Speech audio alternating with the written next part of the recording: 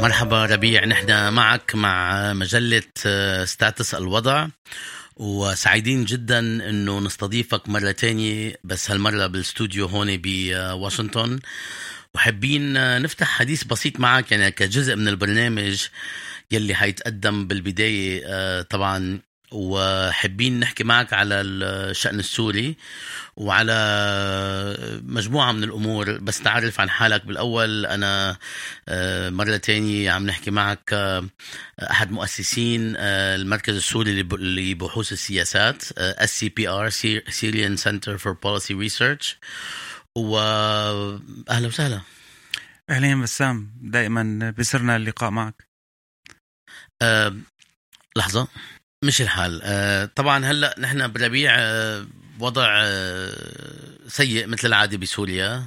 عم نتحدث هلأ بآخر شهر نيسان 2017، وحابين نحكي على بعض الأمور اللي علاقة بالوضع السوري. بس قبل ما ننتقل بدي أحكي شوي عن مسألة الجو الخطابي الموجود حول سوريا سياسيا واجتماعيا والى اخره، وكيف يعني بالسهوله واحد في يقول جو مسموم، ما في انتاجيه، ما في جدوى منه اوقات، وبينزلق لامور كتير تافهه وغير مجديه. ولذلك أنا من الأشخاص يلي بيقدروا كتير بهيك جو بهيك وضع، بيقدروا التحول لبعض الأشخاص مثلكم بشغلكم أنتم بالمؤسسة، وشغلنا نحن مثلا هون بالمؤسسة الدراسات العربية لإنتاج معرفة، إنتاج بحوث وإلى آخره. فإذا فيك تحكينا شوي عن البحث يلي صاركم فترة بتقوموا فيه، والأمور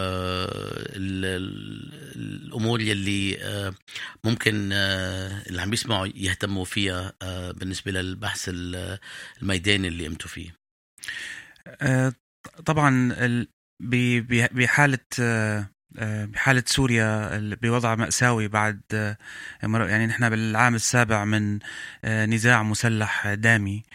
الجزء الأساسي اللي ممكن يكون الحكم أو المقياس بالنسبة للمجتمع السوري هو الوضع اللي عم يعيشه الناس، والتصور المستقبلي اللي ممكن يكون المخرج لأفق مستقبلي.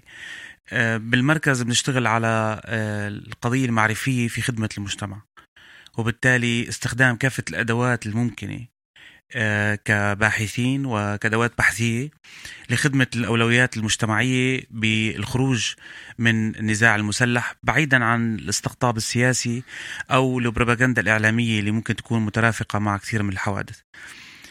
هذا أكيد عملية صعبة ومعقدة جدا، لكن هذا الغرض منا نحن بنشوفه أنه رئيسي.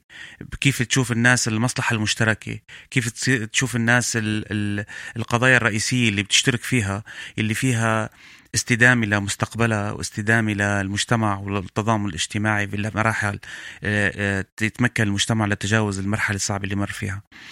واحدة من الأبحاث الأخيرة اللي اشتغلناها هو بحث عن رأس المال الاجتماعي وعن مدى التصدع الاجتماعي اللي صار، وكتير من النتائج بتشير لأشياء مختلفة عن القضايا المطروحة كخطابات سياسية.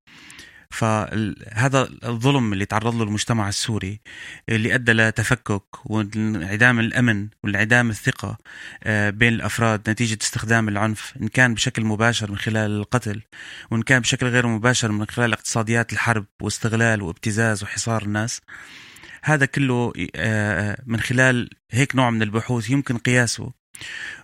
والحقيقة أنه واحدة من أهم النتائج اللي ممكن تشوفها بهيك بحث أنه كيف بتشترك قوة التسلط، إن كانت قوة تسلط سياسية أو عسكرية أو اقتصادية، بحالات العنف وبحالات الحرب بظلم الناس باستبعادهم على مختلف أشكال المنخرطين بالحرب بسوريا.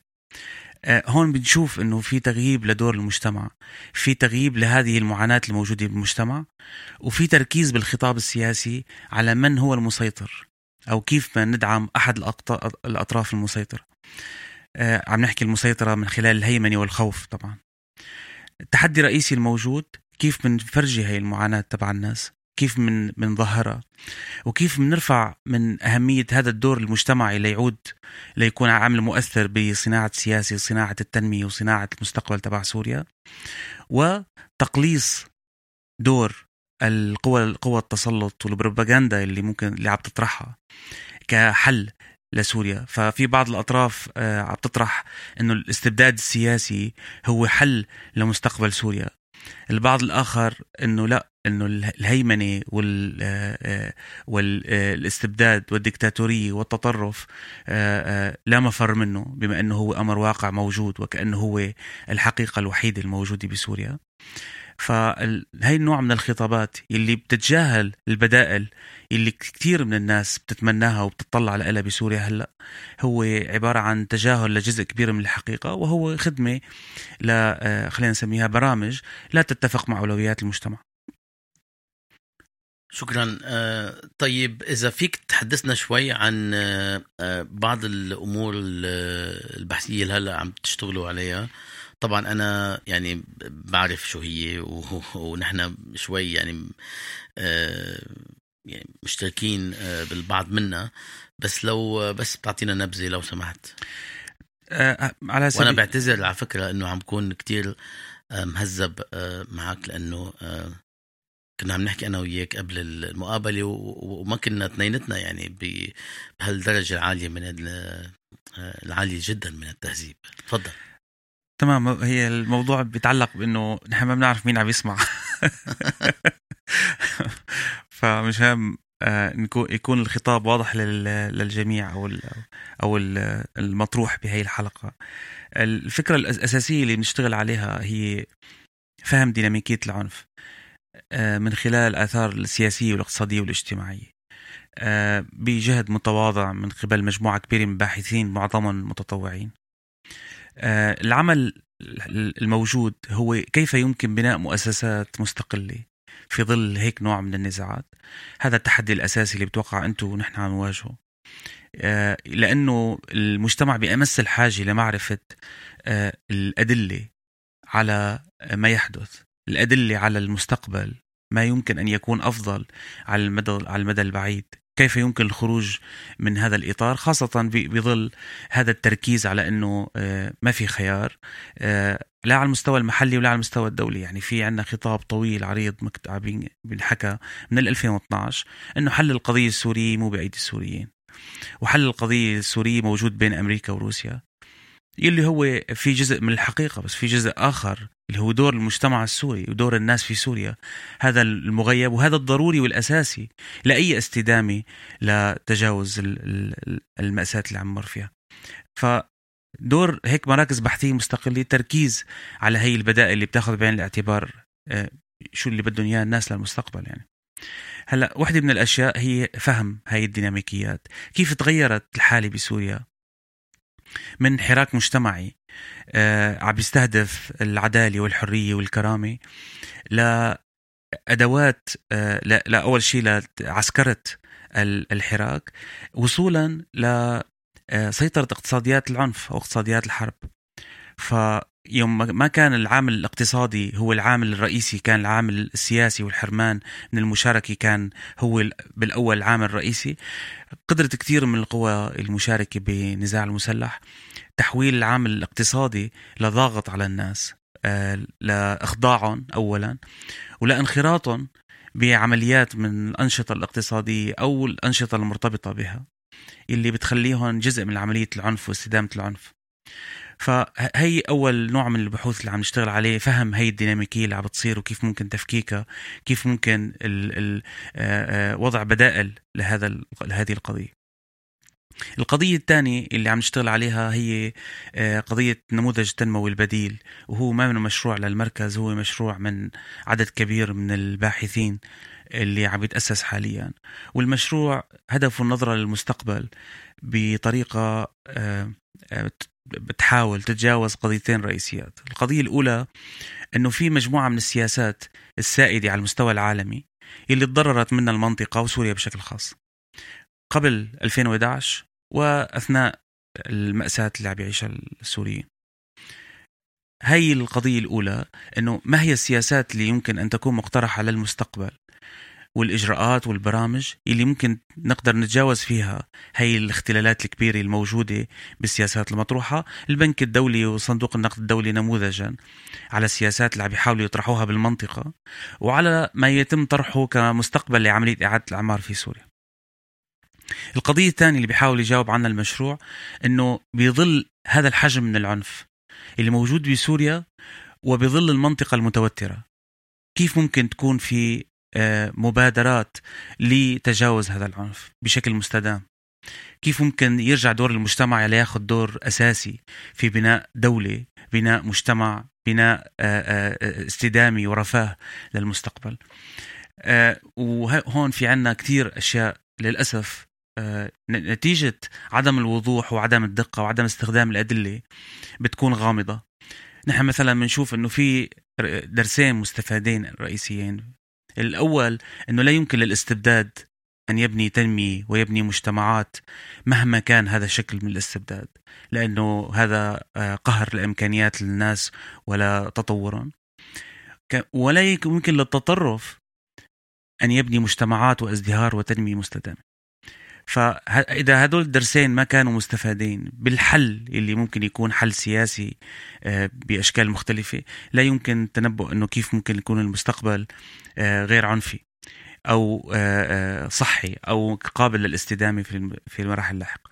فهدول نوعين من الأبحاث كأمبريلا عريضة للشغل اللي عم نشتغله بشكل تفصيلي بالمركز. في بيتفرع عنه عدد كبير من المحاور، مثل دراستنا عن الفقر، عن القطاع غير المنظم، عن رأس المال الاجتماعي، عن تركيبة المؤسسات وطبيعة المؤسسات الموجودة فعليا على الأرض بسوريا، التفكك المرتبط بالقضايا الاقتصاديات، الحرب والعلاقات الاجتماعية.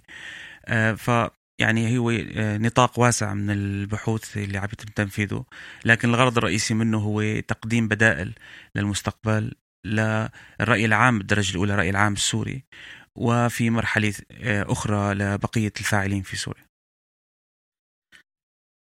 شكرا ربيع. بحب هلأ نحكي لو سمحت عن أمر بيتعلق بالبحث وبيبلش يعني يدخلنا بالشأن السوري. طبعا تقريبا كل محلل أو كل شخص، رجل امرأة، بيحللوا. ما بعرف إذا فيك تقول محللي. ممكن أعتقد إنه شيء سليم هيدا باللغة العربية. ماني متأكد، بس إذا أنت مش متأكد يا ربيع، محللي أو محلل يمكن. على كل حال كل اللي بيشتغلوا على الوضع السوري بيتحدثوا عن السوريين وشو بدهم السوريين وكيف بيفكروا السوريين. وطبعا الجميع بيتحدث عنهم مثل كأنه هن بيفكروا مثل المتحدث. فبنحب نسمع منك كشخص يعني عايش كل حياتك بسوريا ولك علاقات يعني عميقة، مش بس كشخص عايش بسوريا، بس على المستوى الميداني. يعني عاملين بحوث عديدة بكافة أنحاء سوريا، مش بس مثلا بدمشق أو بالمدن الكبيرة. إذا فيك تعطينا نبذة من خلال تجربتك عن الإشكالية يلي الواحد بيفوت فيها لما بيحكي عن السوريين أو يعني كنية عنهم إنه أنا برأيي السوريين كذا أو السوريين كذا. لأنه الوضع الحالي إذا أنت بتتبع بعض النقاشات فعلا مزري، والكل بيحكي بثقة تامة، أو اسم كبير من المحللين بيحكوا بثقة تامة، وما في فهم للضبابية الموجودة حتى عند السوريين إزاء الوضع الراهن والفرق ما بين تسمع جواب من شخص وقت بتسأله أنت شو موقفك ومع مين، الفرق ما بين الشيء اللي بيقوله الشخص والأمور اللي بيكون هو أو هي عم بيفكروا فيها داخليا. يعني كمان في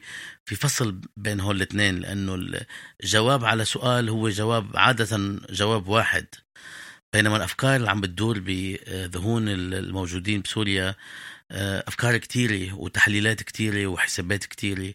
فإذا فيك بس تلقي شوية ضوء على هالمسألة لو سمحت.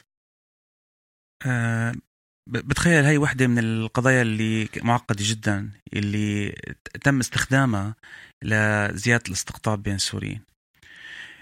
فالفكرة الأولى هي فكرة التمثيل، أنه من يمثل السوريين ومن من السوريين قام بتفويض أحد القوى السياسية الموجودة. ونحن بنستخدم من ناحية بحثية المجموعة من الحجج اللي بتحكي عن هاي القضية تحديدا. القضية الأولى أنه لا يمكن معرفة رأي السوريين تحت الخوف، وهي هي الأداة الرئيسية المستخدمة بالنسبة للعنف والنزاع المسلح، أنه استخدام الخوف، استخدام الخضوع للمجتمع دون أي نوع من أنواع المشاركة. هذا كان موجود كنوع من القمع قبل 2011، القمع السياسي، وهذا أحد أهم العوامل بجذور الحراك كما نعتقد. لكن القضية الرئيسية أنه استخدام العنف المباشر هو لتخويف الناس وعدم قدرتهم على التعبير عما يريدونه، أو نقاشهم اللي هو جزء أساسي من معرفة كيف يريدون المستقبل. هاي النوع من القمع لهيك نوع من النقاشات المفتوحة بين السوريين نحن نعتبره الحاجز الأول بمعرفة ما يريده السوريون.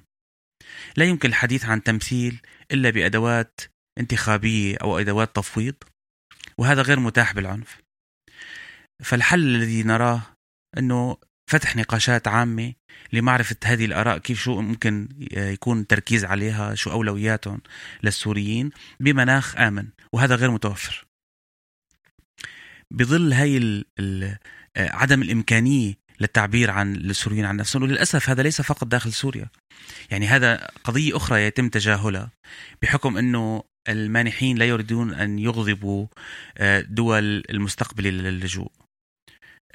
دول الجوار مثلا مثل الأردن، لبنان، تركيا ما في قدرة للاجئين على فتح حوارات جدية أو تطوير تمثيل على مستوى ما الذي يريدونه للمستقبل أو كيف يريدونه، لأنه في خوف أنه تتشكل مجتمعات اللاجئين ككتلة سياسية وبالتالي تصير بتهدد الأنظمة الموجودة ببقية الدول. فبالتالي ما في أقنية حقيقية للسوريين لمن يعملوا هذا الحوار اللي بيعبر عنه. اللي طبعا في جزء أساسي لازم نحكي فيه، أنه مثل ما أنت حكيت من شوي، في جزء رئيسي من الأدوات اللي بيتم استخدامها بالعنف.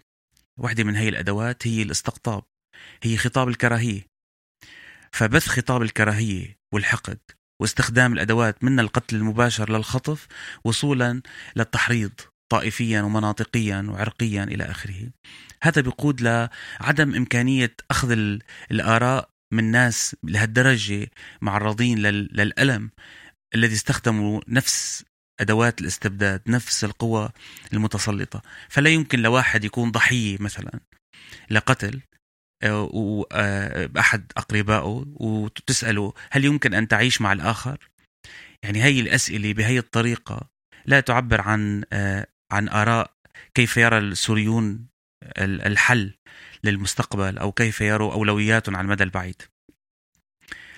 البديل اللي بيستخدمه المركز اللي بنعتقد أنه بديل ممكن يكون قريب أكثر من أولويات السوريين هي البحث التشاركي. يعني القيام ببحوث مستقلة وتشاركية هو أحد الأدوات الرئيسية اللي بتجاوز هذا الاختناق. وبالتالي من خلال هيك نوع من الأبحاث المحترفة يمكن تعرف أنه شو عم بيفكر السوريين على المدى البعيد، كيف يكون طبيعة الأسئلة والحوارات من خلال البحث التشاركي واسع النطاق، وتؤدي لفهمهم أنه شو ممكن يكون الحل للمستقبل. وبالتالي بنطلع من ردود الفعل. هل أنت مع الضربة الأمريكية أو أنت ضد الضربة الأمريكية؟ هل أنت مع التدخل الروسي أو أنت ضد التدخل الروسي؟ في قضايا بتوقع معظم السوريين بيتفقوا عليها يوم ما بيكون الطرح طرح موضوعي، طرح بحثي، عم بيلامس مشاكلهم بدون ما يكون تحريضي وعم بيزيد الاستقطاب بدل ما يخفف. وبالتالي فكرة التمثيل أعتقد أنه يمكن التعويض عنها بفكرة البحوث الرصيني المستقلة. في كتير عالم ممكن يسمعوا اللي عم تقوله بيعتبروا أنه انه انت انه شو عم تحكي، انه وقت اللي بتتحدث عن ضرورة الحوار حتى واحد يعرف شو عم بيصير، لانه بيقولوا انه واضح شو عم بيصير. وخاصة يعني هول العالم الموجودين برات سوريا اللي بيحكوا أكتر من اللي بيحكوا اللي بيقولوا هالشي، إنه الوضع مفهوم.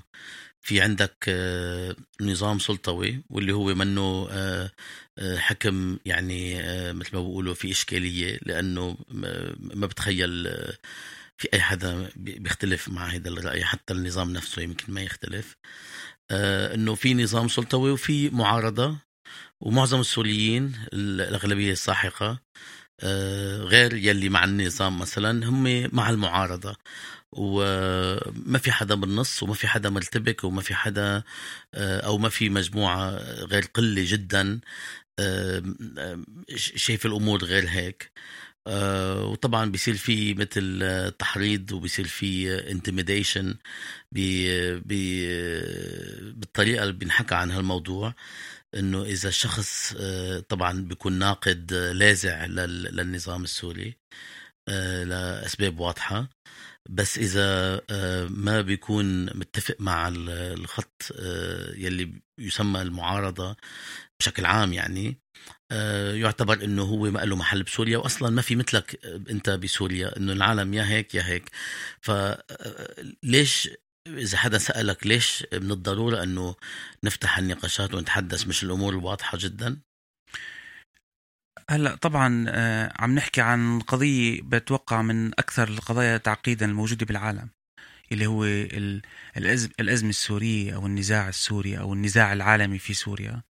فتبسيط الأمور ومعرفة واختصارها واختزالها هو واحد من الفشل اللي صار له 7 سنين. يعني هذا الفشل اللي تراكم وخسر معظم النخبة الثقافية، إذا سميناها نخبة، والقيادات اللي من مختلف الأطراف، خسرت مصداقيتها أمام المجتمع. وهذا اللي ممكن يكون في أدلة عليه واضحة للعيان. يعني هل كان في هوامش للحريات بالمناطق اللي مسيطر عليها المعارضة أو داعش أو الأكراد أو النظام؟ يعني عنا فشل متعدد الأبعاد واضحة فيه. يعني الشيء الواضح فيه هو حجم التسلط أو حجم قمع الحريات أو حجم الظلم للمجتمع الموجود. هذا يمكن يكون في كثير أدلة عليه بشكل نحن نحاول نتفق أنه ما في عنا منطقة بسوريا للأسف فيها أي نوع من مكان يتمناه السوريون ب 2011.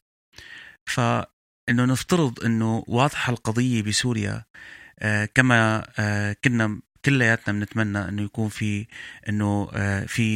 انتفاضة او في حراك مجتمعي للوصول لدولة تعددية ديمقراطية تحترم ابنائها، فيها مؤسسات تمثيلية وتضمينية وفيها تنمية وفيها ندية وفيها ثقافة متنوعة. بتوقع هذا يعني تبسيط، إذا ما نحكي على الوضع الحالي وما قامت به مختلف الأطراف، فهو عبارة عن تبسيط. ونحن فينا نحكي بطريقة مختلفة إنه إذا كان فيه كل هالفشل الموجود بسوريا، مين الجهة اللي فعلا قامت بمراجعة حقيقية للأخطاء اللي قامت فيها وقدمتها للناس السوريين؟ يعني مين اللي قال أنا أخطأت استراتيجيا بثلاث محاور، وأقول للمجتمع السوري كطبقة سياسية أو كفئة مثقفة إنه نحن هاي الاختلالات بحاجة لتصحيح، ويجب إما الانسحاب لآخرين يقوموا بالحوار أو النقاش أو التطوير، أو إعادة النظر بالاستراتيجية السابقة من خلال العلاقة مع الخارج أو من خلال العلاقة مع المجتمع السوري نفسه. يعني هذا التهميش لدور المجتمع ودور الناس الموجودين، هذا بنشوفه كمان كسمة مشتركة موجودة بسوريا.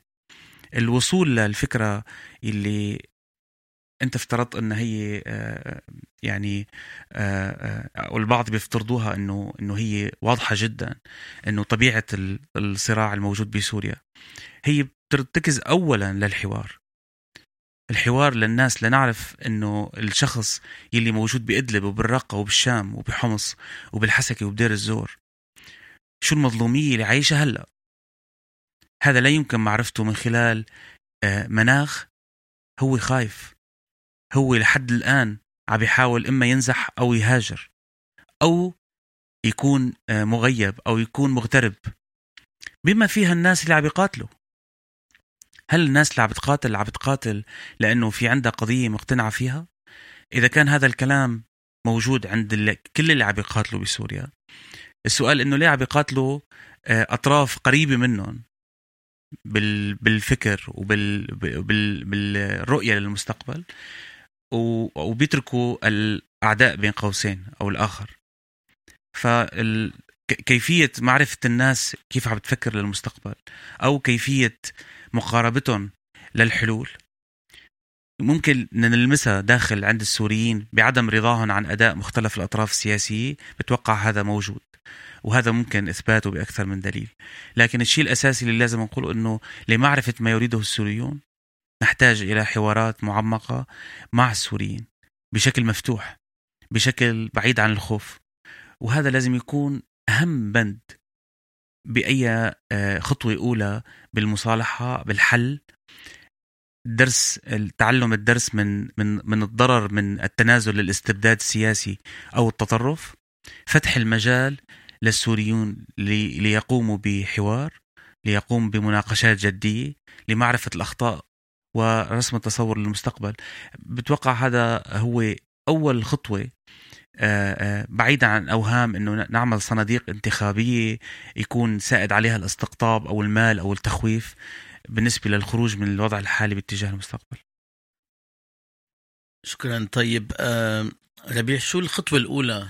يعني نحن بنسمع كتير أشخاص بيتحدثوا عن الحوار، وبنفس الوقت بيتحدثوا عن الوضع السائد انه وضع واضح مثل ما حكينا، وبيعتبروا انه البلد مقسومة بشكل عام يعني لقسمين. خلينا نحط داعش على جنب لانه منه معني بالمعارضة الموجودة بالطريقة الممكن المعارضة تكون عم تفكر فيها، ولا معني بالنظام، عنده مشروع آخر. شو هي نقطة البداية في ظل الحديث البعض أنه بسوريا ما في غير جماعة موالية للنظام وجماعة موالية للمعارضة يعني شقيها العسكري والمدني، وبيرفضوا انه في سوريين، واللي هو شيء تقريبا واضح خاصة من 2013 2014 أكتر من قبل. يعني خاصة أنه أي شخص عم بيحلل وعم بيدرس وعم بيسمع وعم بيقرأ أمور طالعة من سوريا، مش أنه أمور على الويب سايتس تبع الثينك تانكس أو المؤسسات الأمريكية أو الأوروبية أو العربية حتى. واضح أنه في قسم كبير من السوريين طبعا عندهم موقف عدائي أو موقف ناقد بشكل يعني عميق جدا ورافض للنظام، بس يعني مثل ما بدك تقول اعتزلوا المعارضة أو تركوا المعارضة مثل ما هي موجودة هلأ، مش ما تركوا مفهوم المعارضة أو حتى مفهوم الثورة. كيف ممكن يكون في نقطة بداية وفي جماعة يعني حتى ما بتعترف إنه قسم كبير من السوريين، ما إنه قسم بسيط، هن فعلا بهيدي الخانة يلي مش بالضرورة وبغض النظر عن موقفها يعني بالتحديد، بس منا مع ضد النظام وأكيد مش مع المعارضة. أو هل يا ترى هذا مش سليم برأيك؟ لا، أنا برأيي إنه الموضوع سليم، لكن في عنا قضية رئيسية هي الاستثمار بالعصبيات. فالاستثمار بالعصبيات وكراهية الآخر هي وقود العنف واستمرار القتال واستمرار الذبح، وهذا امتهنوه عدة أطراف إلى عندها رغبة في استمرار القتال واستمرار التسليح. لكن هل السوريين، إذا كنا بنقاش طبيعي مع السوريين ضمن المناطق اللي مسيطر عليها النظام أو المعارضة، هل هدول إذا اجتمعوا هن راغبين يكون 90% منهم فقراء، أو 90% منهم مهمشين، أو تحت التهديد لانخراط بقتال هن غير راغبين فيه؟ هل هذا الوضع الموجود بسوريا من أي طرف حاليا عم يساهم بالعسكرة أو عم يساهم بالقتال، هل هو بيرضي الناس الموجودة بالمنطقة اللي هو متحكم فيها؟ فإنه أنت تخلي الناس خايفة من الآخر وترضى بشروط غير إنسانية وغير موضوعية، هذا شيء. وإنك تقول إنه هدول الناس راضيانين بهذا الكلام أو هذا خيارهم شيء تاني. هذا الخوف اللي أنت بتزرعه عند الناس إنه الآخر رح يقتلك، والآخر ما كان عم بيكون أداؤه أهلا للثقة أو أهلا ليكون مختلف عن هذا التصور، فبتجي بتستخدم هذا الخوف لأخضاع الناس. ساعتها بيعتزلوا فعلا فكرة أنه هن رح يقوموا بالتغيير السلمي أو رح يقوموا بالمناقشات لوضع تصور لسوريا جديدة، وبينكفئوا وبينسحبوا. هذا الشيء، هذا الاغتراب عن العنف اللي بتشوفه بكتير من شرائح المجتمع، واضح العلاقة الباردة بين المجتمع السوري والمشاركين بالقتال. هذا بتوقع أنه واضح بانخفاض كبير في عدد الراغبين في القتال إلى جانب المعارضة المسلحة والنظام، انخفاض كبير في عدد الراغبين في الدعم، حتى الدعم الفكري والثقافي لأحد أطراف النزاع. هذا الانسحاب هو الفشل، هو الفشل اللي عم يحكمه قوة تسلط بما فيها التطرف بحالته القصوى داعش، أو بمعنى الهيمنة السياسية والتسلط السياسي من جهة النظام. عم بيطرح خيار وحيد، إنه إما إنه يرضى الكل بالاستبداد السياسي بغض النظر عن كل الخسائر اللي صارت، أو الذهاب باتجاه التطرف. والحقيقة ما هيك. هي الحقيقة الذي يريد المتسلط انه يحسس الناس انه عندكم خيارين وما عندكم خيار ثالث. بس جماعة اللي بيحكوا، الاشخاص اللي بيحكوا عن التسلط والتطرف، يعني بيحكوا عنه من قبل نظام وداعش، بس يلي بيقولوا انه داعش مش جزء من المعارضة. يلي بيحكوا بس عن المعارضة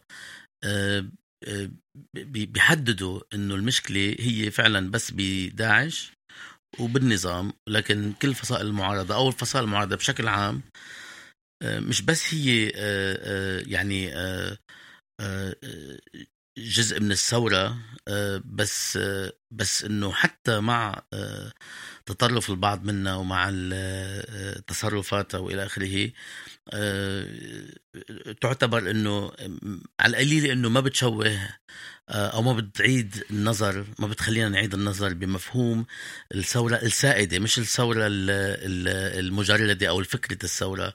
فهيدي المجموعة يلي بتعتبر إنه ما في سوريين غير يا مع المعارضة أو مع النظام، وإذا أنت مش مع المعارضة يعني أنت بالضروري مع النظام. وهذا جزء كبير من الأحاديث للأسف معظمها تافهة، بس هي بتسيطر على العقول وعلى الخطاب خاصة خارج سوريا.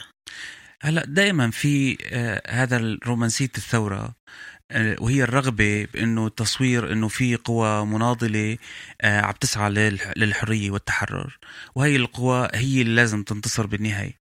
للأسف نحن اللي عم نقوله هي أمنية 2011، لكن هي الأمنية سقطت مع التسلح.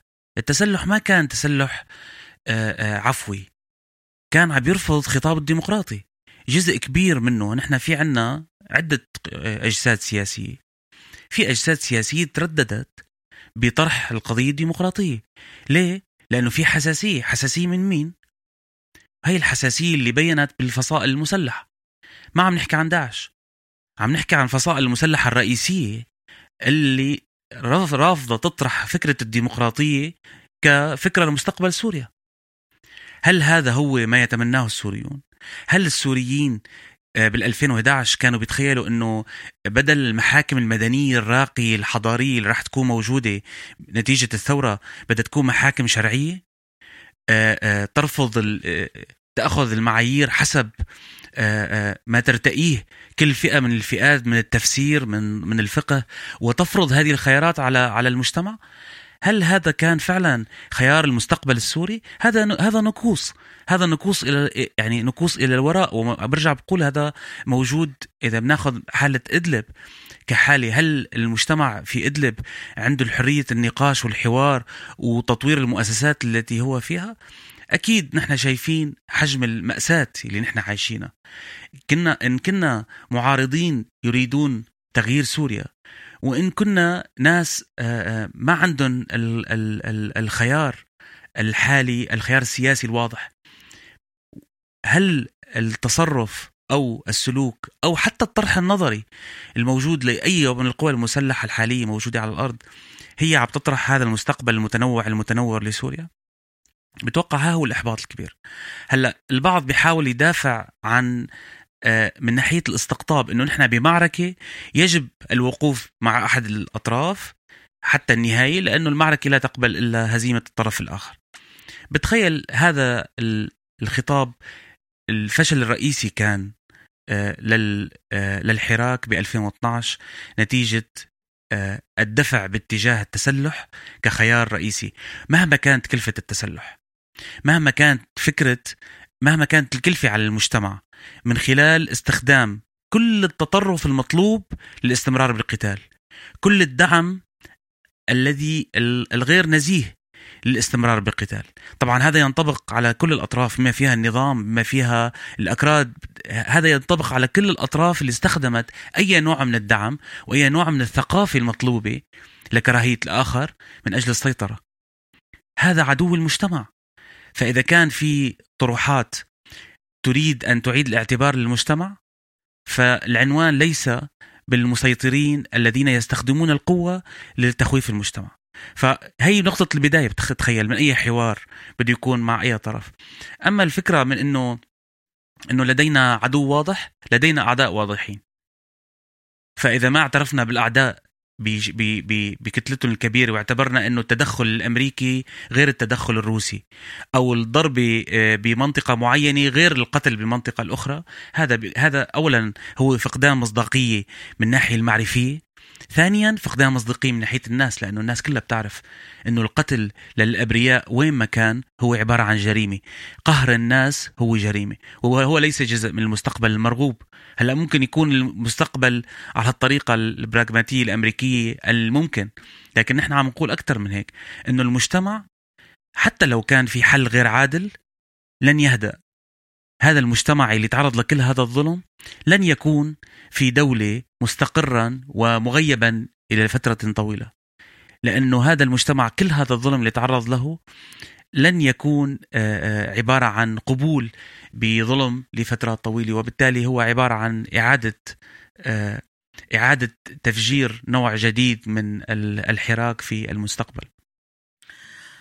طيب يلي بيقول انه او اذا حدا قال انه انت اللي عم بتقوله سليم على صعيد النقد جميع الاطراف يلي عم تقتل الابرياء او عم تستخدم العنف او عم بتحرض على الكراهية والى اخره، هيدا سليم بشكل عام، بس بيقولوا انك انت عم بتساوي ما بين طبعا هذا الخطاب السائد، خاصة برجع بقول برات سوريا، لأنه الأشخاص اللي عايشين برات سوريا يلي خاصة الأشخاص اللي عايشين برات سوريا غير الأشخاص اللي عايشين بالداخل. عايش بالداخل عارف لمدة عقود شو هي المشكلة الأساسية يمكن، أوكي، بينما عايش برات سوريا بيضل بده يسمع انه انت عم تقول كل هالحكي وانت شخص عايش بسوريا، وواضح انك انت من الاشخاص يلي يعني راغبين لاقصى حد بالتغيير الجذري. بحسوا انك انت عم بتساوي ما بين الظالمين، انك انت عم بتساوي ما بين مثلا النظام والمعارضة، حتى لو المعارضة متطرفة، وهذا موقف أخلاقيا مش مقبول، لأنه أصلا بيعتبروا أنه أنت مفروض حتى أنتوا عم تحكي هيك تفرق، وإذا ما فرقت معناتها أنت موقفك مش على صواب، أو منك، مش بس منك حكيك مش سليم بالنهاية، بس أنت يمكن حتى تتهم أنك أنت أو عندك يعني عواطف أو موالي للنظام، أو منك ضد النظام كفاية. هيدا الحديث، هيدا الخطاب يلي نحن عايشين فيه بخارج سوريا الصراحة، وحتى بأقسام ببيروت يلي هن بالآخر كمان خارج سوريا. هلأ في أكثر من محور. المحور الأول أنه على سبيل المثال بتخيل هذا اللي بلشت فيه الحديث، على سبيل المثال أنه قبل 2011 قبل الحراك المجتمعي كان واضح أهمية الاستبداد السياسي في كعامل جوهري بالنسبة للحراك المجتمعي المحق لتغيير باتجاه، وهون الجوهر باتجاه شو؟ باتجاه حرية وعدالة وديمقراطية، باتجاه وجود إنسان وتمثيله ومشاركته. هذا الطرح الموجود. تغيير هذا الطرح هذا لازم نواجهه بنفس الجرأة اللي نحن بدنا إياها لهذا التغيير، وإلا بتكون أنت عم ترسم الصورة الخاطئة. الفكرة إنه فعلا إنه العامل الأقوى أو الفاعل الأقوى في داخل سوريا هو النظام، وبإيده الحل أكثر من غيره. هذا الحكي صحيح، لكن السؤال طبعا بغض النظر عن ماذا يتهم أو لا يتهم، لأنه هذا الخطاب الاستقطابي لا يؤدي لنتيجة. يعني الخطاب الاستقطابي اللي عم ينتظر من الآخر إنه يبين إنه ما هي، أو عنده جزء من ميول، أو هو قريب من النصرة أكثر من قريب من أحرار الشام، أو هو قريب من قوة معينة ضد أخرى. بتخيل هذا الاستقطاب ما بيفيدنا نحن يوم بنحكي بطريقة مستقلة منحازة للإنسان، منحازة للمجتمع بشكل كامل. فهو شو الإشكالية الرئيسية بالطرح الموجود؟ إنه أنا عندي طرح مستقبلي.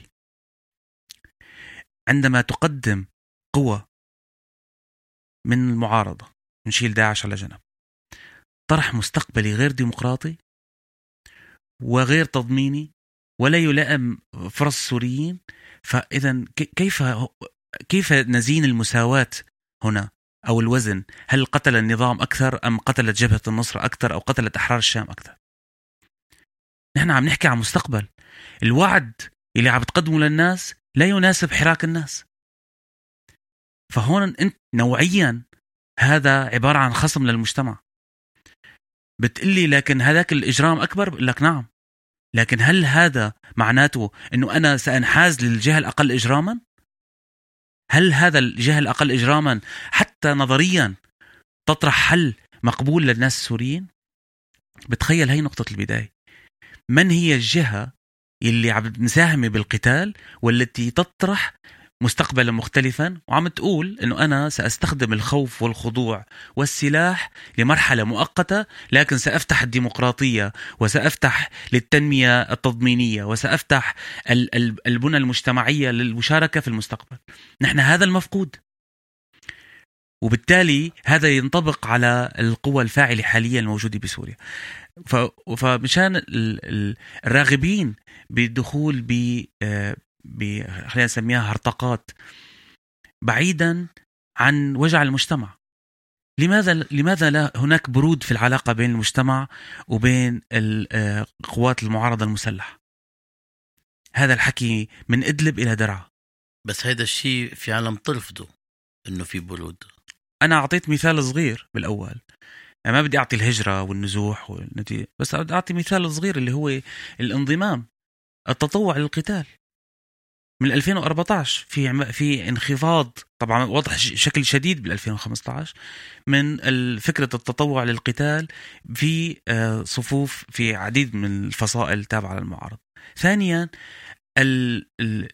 المؤشرات اللي نحن عملنا جزء من المسوح عنها اللي لها علاقة برأس المال الاجتماعي، لها علاقة بدور المؤسسات المسيطرة في المناطق المعارضة، رأي الناس فيها من ناحية الفساد أو من ناحية الاستبداد أو من ناحية التشارك، فيها مؤشرات سلبية جدا وخطيرة وتعبر عن عدم وصول لأفق مطلوب من خلال هذه القوى. طيب هذا في أدلة خلينا نسميها عليه، وإذا كان هذه الأدلة غير كافية نحن مستعدين إذا كان هناك مساحة لحوار مفتوح في أي من هذه الأماكن يكون حوار مفتوح على الاختلالات الأساسية الموجودة في برنامج هذه القوى ورؤيتها للمستقبل ومدى مطابقة ذلك لأولويات المجتمع.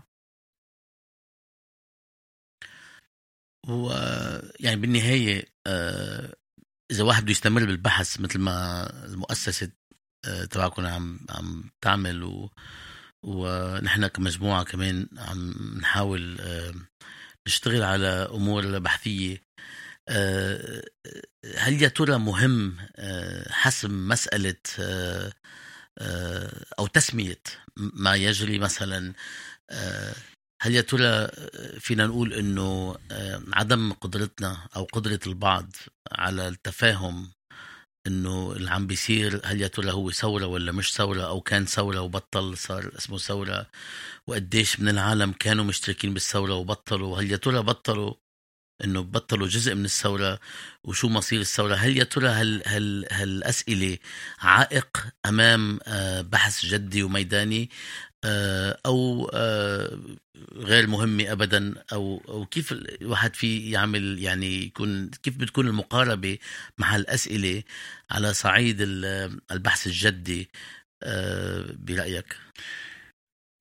أولا بتخيل أنه تشخيص الظواهر فيه له أصول، يعني إن كان معرفية وعلمية وإن كانت من خلال القبول المجتمعي كمان، يمكن هذا يكون جزء من البحث التشاركي. فأنا برأيي أنه الاستقطاب جزء منه هو أن ترضى برموز وخطاب وكلمات الشخص المستقطب، وهذا أبعد شيء عن البحث العلمي. البحث العلمي لخدمة المجتمع يجب أن يبتعد عن الاستقطاب. القضية بسوريا بال2011 مختلفة عن 2013، مختلفة عن 2015، طبعا مختلفة عن 2017 الوضع العام مر فيه حاليا. ما يحدث في المنطقة التي تحت السيطرة التركية المباشرة بين جرابلس وأعزاز مختلف عن المقاربة بإدلب، مختلف عن المقاربة بدوما، مختلف عن المقاربة بدمشق، مختلف عن المقاربة بالحسكة.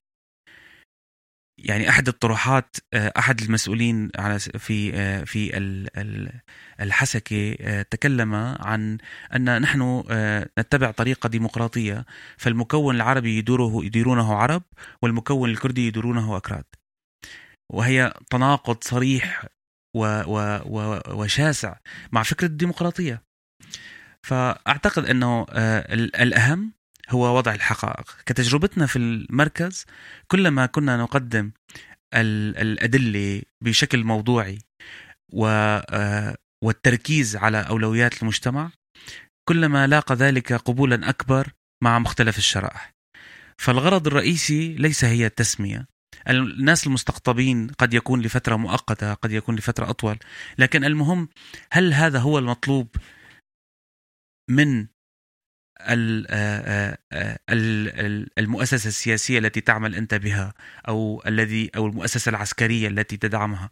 هل هذا هو المطلوب لصالح سوريا المستقبل؟ أعتقد هذا السؤال هو مواجهة أولا داخلية مع النفس، أن يكون الأشخاص قادرين على المواجهة من الأخطاء التي بدرت، من الانحرافات التي كانت، وأعتقد أن هذا يتطور حاليا. يعني هناك نفس نقدي أوسع حاليا ونتمنى أن يزداد في المستقبل، حتى لا نقع في ضحية للتصنيف حسب لون العلم أو حسب رؤيتك لكلمة الثورة أو كلمة الحراك أو كلمة الأزمة.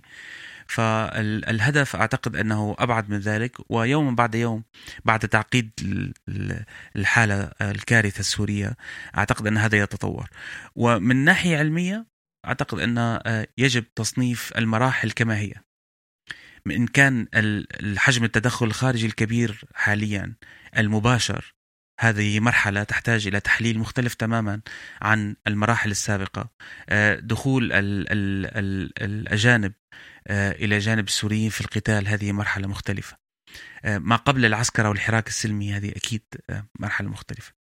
فيجب أعتقد العناية في تحليل ذلك من وجهة نظر موضوعية. طيب هلأ إذا بدنا نستمر ونشوف شو عم بيصير بسوريا بالوضع السوري بالنسبة لموقف يعني الشرائح العديدة بسوريا،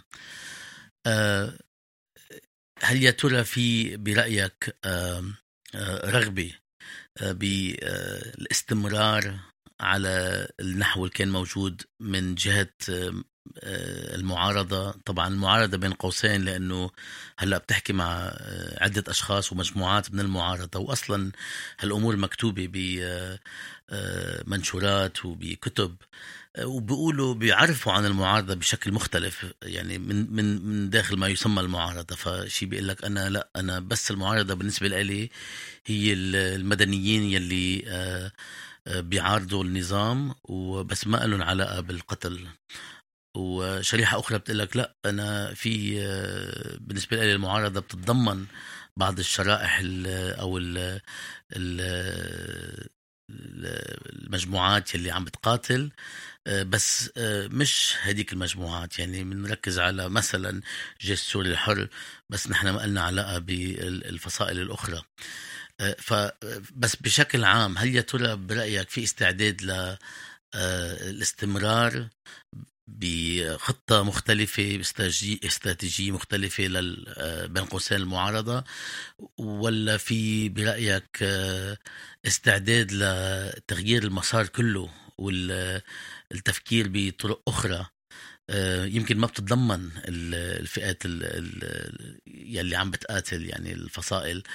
وطبعا هذا السؤال بيعتبر انه مسألة النظام او بقاء النظام مسألة اشكالية ضخمة. يعني من الطبيعي انه هيدا ما يكون رغبة السوريين، حتى اللي عايشين تحت سيطرة النظام، وحتى اللي ممكن يكونوا أو يبينوا مواليين للنظام بهيدي المعركة.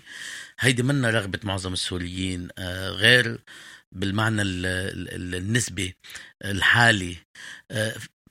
هل الوضع راهن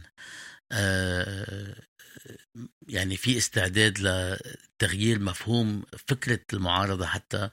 وكيف بتشوف العالم هلأ أنت بالنسبة لعلاقاتك ومعارفك ودراستك، شو ممكن يصير هلأ لإعادة يمكن إحياء يمكن مفهوم سليم أكتر أو مختلف أو مستقل أو شفاف أو ديمقراطي أو يعني inclusive، يعني تضميني للحراك؟ يعني أنا بتخيل أنه في عنا أكتر من عامل محبط. الأزمة على الصعيد الدولي مع وصول ترامب ومقابل الدور الروسي مع بوتين، بتخيل هذا عبارة عن أحد العوامل اللي ممكن نفكر فيها باستمرار طويل الأجل للكارثة السورية، وإذا ما كان هذا ممكن يتوسع على نطاق أكبر. الأطراف الرئيسية الفاعلة بالمنطقة واضح أنها متحمسة لاستمرار النزاع ولفترات طويلة. لا يوجد طروحات جدية للمخرج حتى الآن.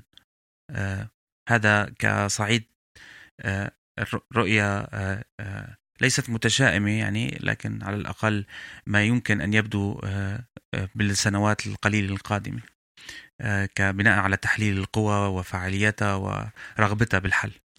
فلا رغبة بحل جدي في سوريا، حتى بحل غير عادل يبدو أن الأفق مسدود. لكن من جهة أخرى ما يمكن أن يعني نستثمر به أو نفكر فيه للمستقبل هو إعادة الاعتبار لدور المجتمع. هذا يتطلب عدة مراحل من العمل، أهمها إعادة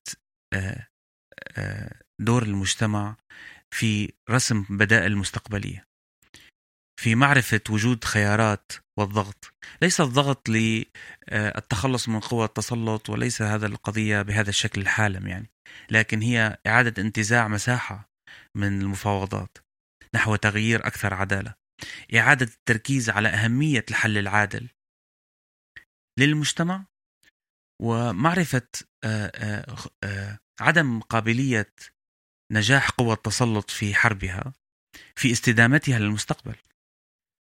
يعني لا يمكن الحسم العسكري مهما كان شكله أن يبقي هذه القوى التي ستحسم عسكريا مستمرة في المستقبل بدون بلد على فوهة بركان تعيش كاملة في الخوف والظلم وقابلية للانفجار مرة جديدة. أهمية الحل على المستوى المجتمعي وعلى مستوى التقرب من الناس في سوريا هو مصلحة لكل من يريد أن يكون جزءا من مستقبل سوريا، وهذا ليس يعني شيئا حالما، هذا شيء واقعي، لأن البلد التي ستكون قلقة ولا يوجد فيها حل عادل سيكون المجتمع كاملا غير مستقر ويهدد أي سلطة موجودة أو أي حكم موجود. الحل العادل أساسي، وضغطنا كسوريين كمجتمع سوري كناشطين سوريين في إعادة رسم خيار والتركيز عليه من حوار السوريين المفتوح إلى احترام شخصية وكرامة الإنسان، إلى احترام عقل الإنسان، والوصول إلى نقطة تغيير في الشكل مستفيدين من الدروس التي أدى إليها كل هذا العنف والنزاع. أعتقد أن هذا مفصل أولا للانتقال لمرحلة انتقالية سياسية جدية، ثانيا للاستدامة في المستقبل، وهذا يحتاج إلى جهد مختلف عن الجهد السابق، خاصة في التعامل مع الناس، التعامل مع الناس بلا مبالاة، خاصة من قبل القوى السياسية، حتى من بعض قوى المجتمع المدني التي تأثرت كثيرا باستراتيجيات المانحين، أحيانا تأثرت بإمكانيات الوصول، وتأثرت بطبيعة استقطاب السياسي. هذا وقت مراجعة جدية لكيفية الوصول إلى أكبر شريحة من الناس، تفعيل دورهم من جديد حتى يكون في أثر أكبر على التأثير في المستقبل. لكن إذا أخذنا الصورة الكبيرة، نحن نتحدث عن يعني على الأجل المتوسط، إذا استطعنا القول، هي استمرار الكارثة وليس حلها. نحن ممنونينك على هالتفاؤل. طبعا أنا أتهم أنه أنا دائما متشائم، فعم بفتح حديث مع شخص متشائم أكتر مني وأقرب بكتير مني للحدث وملم أكتر. أنا أعتبر متفائل عموما. والله عظيم. هلا نحن في عدة محاور فينا نحكي عنها، بس رح نخليها للمستقبل. حابب أحكي معك على الأمور اللي لها علاقة ببداية الحراك، وكيف تحول الحراك وليش تحول من منظور شخص عاشه بتفاصيله داخل سوريا. وحابب نحكي كمان عن بنفس الوقت يعني عن الأمور المستقبلية والبدائل الموجودة يلي بتعكس مشروع نحن عم نشتغل عليه سوا مع عدة أشخاص ومؤسسات أخرى، وعلى أمور عديدة تانية بتتعلق بشو عم بيصير بسوريا وكيف تغير المجتمع السوري من جراء القتل والتهجير والدمار، وحتى من جراء عدم وجود مؤسسات، يعني مؤسسة التعليم مثل ما كانت موجودة من قبل. وهل يا ترى هيدا كمان حيأثر على مستقبل سوريا؟ وبما يعني هذا الشيء بيتضمن المؤسسات التعليمية اللي استمرت بس غيرت منهج تبعها. وفي أشخاص يعني صار لهم 4-5 سنين مثلا بالرقة بيتعلموا بالمدرسة هون مختلفة جدا عن بقية السوريين، حتى العايشين بمناطق المعارضة، لأنه داعش عنده منهج مختلف. مثل ما أنا يعني بفهم وقاري أنه حتى المعارضة تحت أحرار الشام أو جبهة النصرة ما غيروا المنهج بالشكل الكلي يلي تغير فيه بالرقة مثلا بشكل عام. فبحب أحكي عن المواضيع، وإن شاء الله بتكون معنا هون أو ببيروت، أو أفضل شيء بيكون بسوريا، مع أنه بتخيل أنا صعب أرجع هلأ أفوت على سوريا. فشكرا كتير ربيع، وكتير أنا استمتعت بالحديث معك. شكرا، وأنا كمان كان حديث ممتع. نلتقي قريبا. السلام عليكم. مع السلامة.